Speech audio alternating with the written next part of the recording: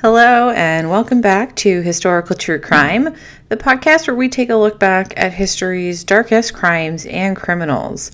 I'm your host, Lizzie, and today is episode 12 and the very last episode of 2022. So thank you so much for sticking with us our first year, our first 12 episodes, and on to bigger and better things and more historical true crime episodes in 2023. So today we're heading back to France in the 1700s, 1800s, and we're going to be covering the life of Eugène-François Vidocq. You might be familiar with the name. He is hailed as the father of criminology. You might be wondering, well, why are you covering him on historical true crime? Well, Vidocq successfully overcame his early years that included thievery, fraud, womanizing, to eventually become a force for good in the battle against crime. His influence from the 18th century can still be felt today. He served as the model for many well-known literary characters, and his proficiency in French criminal justice served as the inspiration for contemporary law enforcement agencies like the FBI and Scotland Yard.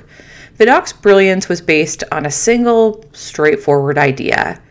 You have to be able to think like a criminal if you want to catch a criminal. And that was no problem for him, because he was a criminal. I want to start with Vidocq's early life, go into his crimes, his many crimes, and then at the end of the podcast, we'll talk about his influence on modern-day criminology and his crime-fighting days. So Nicolas Joseph Francois Vidocq was a professional baker, and his wife Henriette Françoise Vidocq lived in Arras, France. Eugene was born on July 24th, 1775, and was their third child. The early years of Vidocq are not well known, but by historical standards of the time, we could consider his father to be wealthy, due to his education and his work as a grain dealer. Despite France's severe economic problems in the 1770s and 1780s, Vidocq Sr. was able to make a nice profit by trading in grain. Vidocq Jr. had the opportunity to have a decent education because of this, although he didn't really do anything to take advantage of his situation. So for the rest of the podcast, I will be referring to Eugene as Vidocq, just to keep things straight. So Vidocq was a troubled teen who was often getting into fights and looking for money to spend getting drunk with the nearby garrison soldiers. He and his older brother started stealing from the bakery when their father reduced their allowance. Now, his older brother was discovered and ordered to work as an apprentice. In retaliation, Vidocq stole the family plates and sold them at a pawn shop. This led to his very first stint in jail, which his father ordered for 2 weeks in the hopes that it would scare him into obedience. Well, that didn't work at all, because instead, he breaks into his parents' business, takes 2,000 francs from the register, and flees. Originally, Vidocq had planned to travel by ship to America, but his plans fall through because he makes a poor decision the night before. He decides to go out drinking with a sailor that he had just met. Well, when he wakes up in the morning, his money is gone. He considered just joining a ship, but decided against it after learning that there was a circus in town. That didn't go well either, because Vidocq was afraid of the animals, struggled with the acrobatics, and he refused to consume live chickens on stage. Although I don't really blame him for that last one. The final straw is when Vidocq is caught kissing the puppeteer's wife during a puppet show and is forced to leave the circus and head back to his hometown. So needing to figure out his next step, Vidocq will make the decision to serve in the army after he reconciles with his family. In 1791, the newly established Republic of France was in conflict with the crowned monarchs of Europe. Vidocq was a good fit for the French army. In his first 6 months, he engaged in 15 duels and gained the moniker Reckless. He was hospitalized for some of those fights, but he did kill 2 of his opponents and won the majority of his duels. He performed admirably against the Austrians, earning him a promotion to corporal. However, when he attempted to challenge a sergeant major to a duel, he was instead detained for disobeying orders. he decided to desert rather than continue to risk a court-martial and eventual death. But Vidocq doesn't stay AWOL for very long. He simply enlists under a false identity in another unit. He again deserts because he's discovered, and this time he crosses the lines and joins the Austrians in a French royalist battalion. He left the Austrians and goes back to France when the French army offers an amnesty for deserters. He was wounded in the leg after more misadventures in the army, which included more duels, and in 1793 he's sent back to Arras. Now, Arras is a completely different city when Vidocq returned. The terror was in full swing, and the guillotine in the town square was well stocked with enemies of the Republic. Vidocq got into trouble for himself after a disagreement with the local regiment's musician, who had him detained and accused him of being a royalist. After being pardoned by a respectable local attorney, he begins dating Marie-Anne Louise Chevalier, the attorney's sister. They marry quite quickly because she has a pregnancy scare, but they do realize shortly after that she's not actually expecting. Vidocq spends her dowry and then discovers her in bed with another man. They separate, never to reconcile, and eventually get divorced in 1805, despite her claims that her son, who is born 6 years later, was actually Vidocq's. And so after separating from his first wife, he makes his home in Brussels, which is ruled by France at the time. His mother continues to send him money while he works as a bodyguard for a group of card sharks.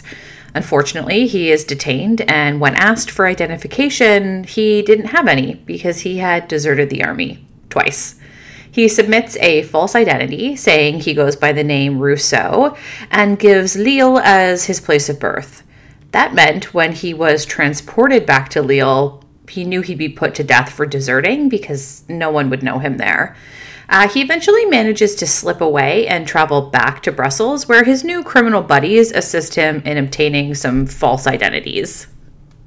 With the aid of these new false documents, he eventually joins the so-called Armée Roulante, literally meaning rolling army, a gang of 2,000 con artists who roamed the nation acting as a regular army division and funding themselves as such while traveling under false orders.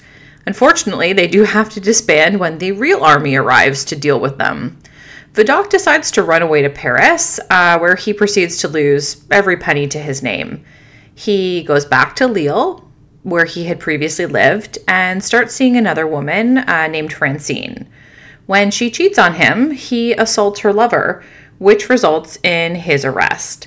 He then begins a period spent studying in what he refers to as the University of Crime, also known as prison. Soon after entering prison, he makes friends with a number of inmates, including a man named Sébastien Boitel, who received a 6-year sentence for stealing. Now, the local inspector is pretty intrigued when Boitel is abruptly released shortly after Vidocq arrives. He quickly learns that Boitel's early release paperwork is actually a forgery. And who did they suspect? Well, Vidocq and another prisoner, César. They are actually put on trial for falsifying official documents. According to an article on headstuff.org by Conleaf, Vidocq makes repeated attempts to flee, but is always apprehended and put back in prison. Francine, his girlfriend, assisted him in these escape attempts until he makes the error of cheating on her after running into an ex-girlfriend. She actually stabs herself with a knife and accuses him of trying to kill her, which she does later retract. The second time he does manage to get away, he leaves the city and heads towards the seaside. He considers again trying to go to America, but is unable to finance it. So he decides he's going to join a group of smugglers instead. Well, Vidocq chooses to rejoin with Francine after deciding, smuggling isn't for me. And together they travel to Holland. He is, however, recognized and detained once again when he goes to meet her in Lille. So if you're anything like me, you probably had trouble keeping track of all of those escape attempts. But what you need to know is that despite escaping over and over and over again, he does eventually get caught. So Vidocq and Cesar are found guilty and given an 8-year sentence of hard labor when the judgment is finally delivered in December of 1796 in the forgery trial. Vidocq will make many more unsuccessful attempts to break out of jail. But one thing we know about Vidocq is that he simply does not give up. So he keeps trying to escape, and eventually he is successful. He makes his way through Paris, Arras, Brussels, Anser, and eventually Rotterdam, while eluding capture. However, the Dutch decide to Shanghai him while he's in Holland, and he ends up becoming a privateer. So his time as a pirate does come to an end when he's apprehended and sent back to prison. In March of 1800, he reportedly manages to escape with the help of a prostitute and decides to return to Arras. Unfortunately, in 1799, so just the year before, his father had already passed away. Before being tracked down, arrested, and informed that he had been giving a death sentence in his absence for his crime, Vidocq had actually tried to begin to establish a solid legal reputation as a businessman in Arras. But his life on the straight and narrow was very short-lived. He decides to file an appeal against his death sentence, but while he awaits his outcome, he jumps from a jail window and fled for 4 years. So Vidocq makes his way to Paris, where he witnesses an old acquaintance being executed and reportedly experiences a flash of enlightenment. As a result, again, he's going to decide to try his best to stay out of trouble, but he's always on that razor's edge, and he had to settle up with any of his old friends that he comes across. He does attempt to make money legally, but thieves in Paris convince him or threaten him to fence stolen items. And his ex-wife, Anne-Marie Chevalier, also decides at this time to blackmail him. So his attempt at a straight life once again fails. The now 34-year-old fugitive decides to turn himself in to the Paris police. He gives a comprehensive account of his very colorful past. He's frustrated, he's desperate, and perhaps just simply tired of the life of a fugitive. Additionally, he offers them his assistance as an informant. So he is taken up on that offer and he's sent back to prison, but only to act as an informant. He's trusted by the prisoners and his mission becomes a huge success. He questions his fellow inmates for a total of 21 months while also providing information to the Paris police chief, Jean-Henri, about things like counterfeit identities and just general unsolved crimes. Now, they couldn't just let Vidocq out of prison without creating a lot of suspicion. So an escape was planned in order to avoid creating mistrust among his fellow prisoners, and that occurred on March 25th, 1811. So once again, Vidocq has escaped jail, although this time more in a legal way. But even though he's out of prison, he's not really free. He's now obligated to the police chief, and as a result, he'll keep working as a secret agent for the Paris police. He uses his connections, his reputation, and his pretense of being an escaped prisoner and dives into the criminal scene. He actually partially apprehends wanted criminals himself and does have a high rate of success. But his work with the Paris police, or his work as a secret agent, has to be kept secret, in part to save Vidocq from fallout, and in part because his work was just really novel at the time. Spies were widely used by the French police, but Vidocq's greatest invention was organizing and professionalizing them. He persuades the authorities to grant him permission to establish La Brigade de Sûreté, the Security Brigade, a section of the police that could operate in plain clothes throughout the entire city. Since most police forces were restricted to a single area of responsibility, this came to define the Security Brigade. They would eventually go on to become La Sûreté Nationale, with control over all of France. By 1817, Vidocq had 12 men working for him, most of whom were also ex-cons and had colorful pasts of their own. The department kept extensive records and experimented with early forensic science techniques, including ballistics and fingerprinting. The men Vidocq led were incredibly effective.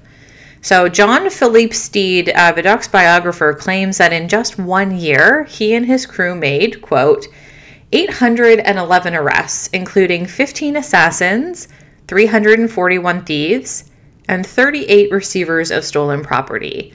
14 escaped prisoners were recaptured, 43 men who had broken their parole were brought in, and 229 bad characters were arrested and banished from the city. 39 searches and seizures of stolen goods were made. 46 forgers, swindlers, and confidence men were captured. And if this is accurate, just an incredible rate of success.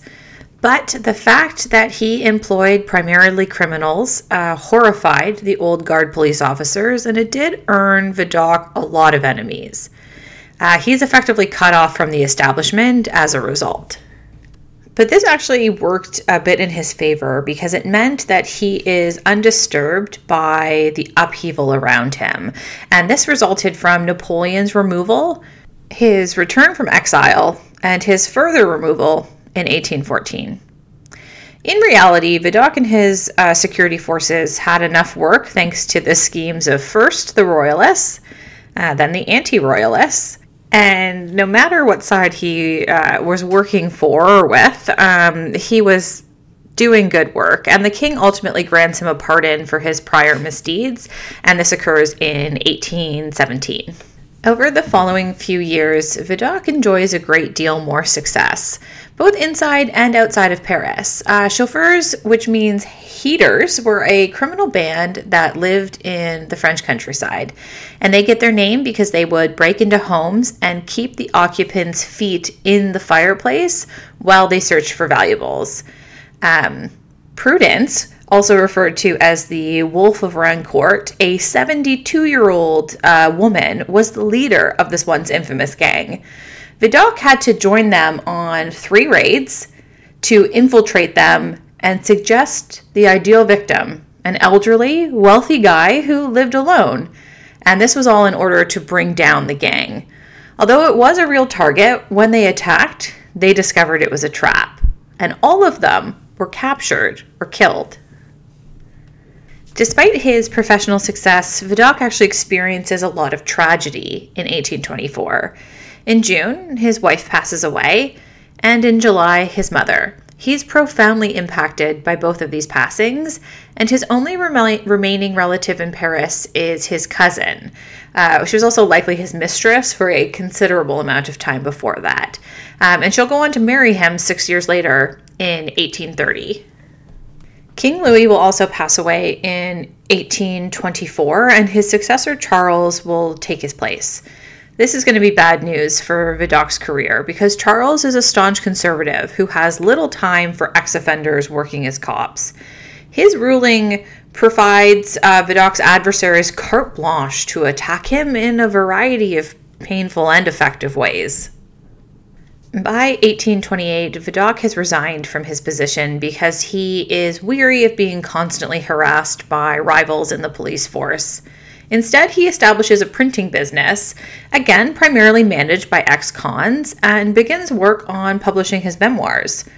Of course, it's widely believed that the book was ghostwritten because Vidocq actually had little formal education and had spent his formative years juggling duels, crime, and prison. His memoir, titled literally The Memoirs of Vidocq, Chief of Police of the Sûreté until 1827, and now proprietor and maker of papers from Saint-Mandé, was published in 1828 and became an instant bestseller. His memoirs were frequently reprinted in the 19th century periodicals, penny dreadfuls, and dime novels, although they were frequently plagiarized and rewritten to exaggerate his exploits even further. By 1929, 2 plays based on his memoirs were already being produced on the London stage, making a lot of Vidocq's penchant for disguise, knowledge of the criminal life, and familiarity with the underworld. But in every one of them, Vidocq is unmistakably a detective. a plainclothes officer who persistently pursues criminals through the back alleys and streets of Paris and into the countryside, knocking on doors, asking questions, donning disguises, and using various ruses before coming clean and making the arrest. Vidocq is consistently portrayed as brave, courageous, and bold. He served as a key inspiration for everyone from Charles Dickens, Balzac, and Victor Hugo to Edgar Allan Poe and Arthur Conan Doyle. Even though it might not have been based on Vidocq's real life, much of the detection that was to be part of crime fiction until the 1860s ultimately does derive from Vidocq's stories. According to Stephen Knight in Crime Fiction Since 1800, Detection, Death, and Diversity. When Vidocq retires, he's wealthy, but he makes the decision to attempt to do some good and also at the same time to make a profit. So in a town just outside of Paris, he establishes a paper plant. His goal is to employ ex-offenders who typically had trouble finding honest jobs in order to aid in the rehabilitation. Of course, this plan scared the pious hypocrites of the neighborhood, who thought the idea was excellent in theory, but objected if it was going to be in their own backyard.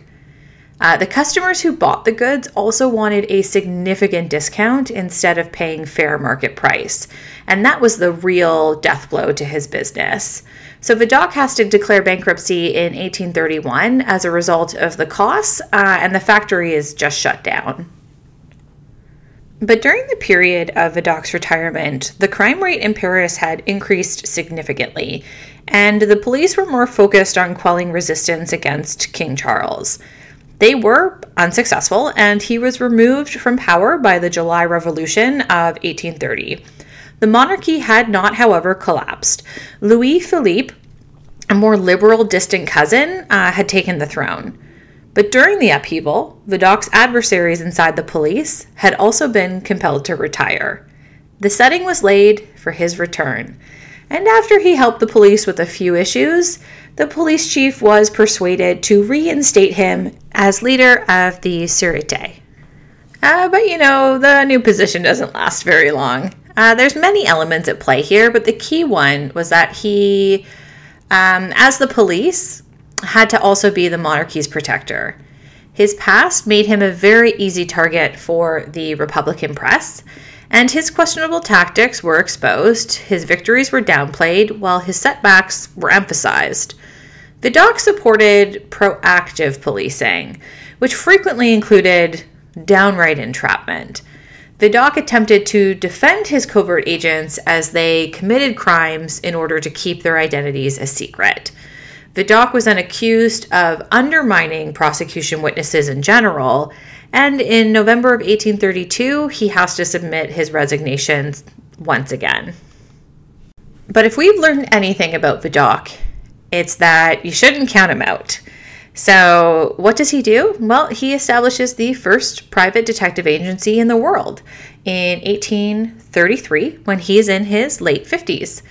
It's primarily a private version of his security force and has close to a dozen agents, most of whom, again, are ex-cons. They focused primarily on debt recovery and assisting con artist victims in getting their money back in exchange for percentage commission. Might not come as a surprise to learn that Vidocq and his employees were not above breaking the law or taking shortcuts. As a result, Vidocq soon finds himself once again facing charges, this time for making an illegal arrest of an embezzler and stealing the money that had been stolen. After being found guilty, he's given a 5-year prison term and a 3,000 franc fine. It seems that the official police force were none too fond of Vidocq's new agency, were suspicious of his wealth, power, influence, and his employees. In particular, they were suspicious of the legality of his work, and they frequently raided his offices. As a result, Vidocq found himself as a guest of the state, facing more charges of obtaining money through deception, bribing public officials, but he promptly files an appeal. And in February of 1838, following the testimony of multiple witnesses, the judge does dismiss all accusations, allowing Vidocq to walk free after just serving an 11-month sentence. Nevertheless, the legal process and almost a year in jail had taken a financial and physical toll. He's currently in his 60s, and Vidocq discovers that his reputation is in ruins, and rumors about him are spreading like wildfire, possibly thanks to his political rivals. Vidocq thinks about selling his agency because business has slowed down, but there simply aren't any takers. So he does keep on publishing novels, this time to defend his reputation, and he writes an essay about prisons, penitentiaries, and the death penalty that's published in 1844. But personally, after 17 years of marriage, his third wife, Floride, passes away in 1847. And in 1849, Vidocq is once again detained and accused of fraud. He remains in prison for a short while before the matter is withdrawn. And then he goes on to live a fairly tranquil life, occasionally spending time with a woman, and the agency only infrequently accepts cases. He continues to live for another 11 years, despite numerous unsuccessful investments, which cost him a significant portion of his wealth. He even manages to survive a case of cholera. But Vidocq does eventually pass away on May 11th of 1857. During Vidocq's lifetime, his reputation had already begun to spread, propelled by both his own need for attention, but also his relationship with writers like Balzac, who drew inspiration from his writings and personality for a number of characters, including a few characters actually in Les Mis. It's rumored that both of the central figures of Les Miserables, the escaped prisoner Valjean and the police officer Javier, were both inspired by Vidocq at various points in his life. Because of his friendship in the literary and theatrical communities, plays and stories about Vidocq's escapes or escapades were frequently published. However, Vidocq's contribution to police work is his biggest legacy. Even though his contributions to criminology are frequently exaggerated, the professional force of plainclothes police investigators he established was quickly imitated all over the world. Historians refer to Vidocq as the father of contemporary criminology. He's credited with bringing criminology, ballistics, covert work, and record keeping to the field of criminal investigation. And all the way in 1990, we have Frank Bender, a forensic artist and sculptor who established the Vidocq Society in Philadelphia.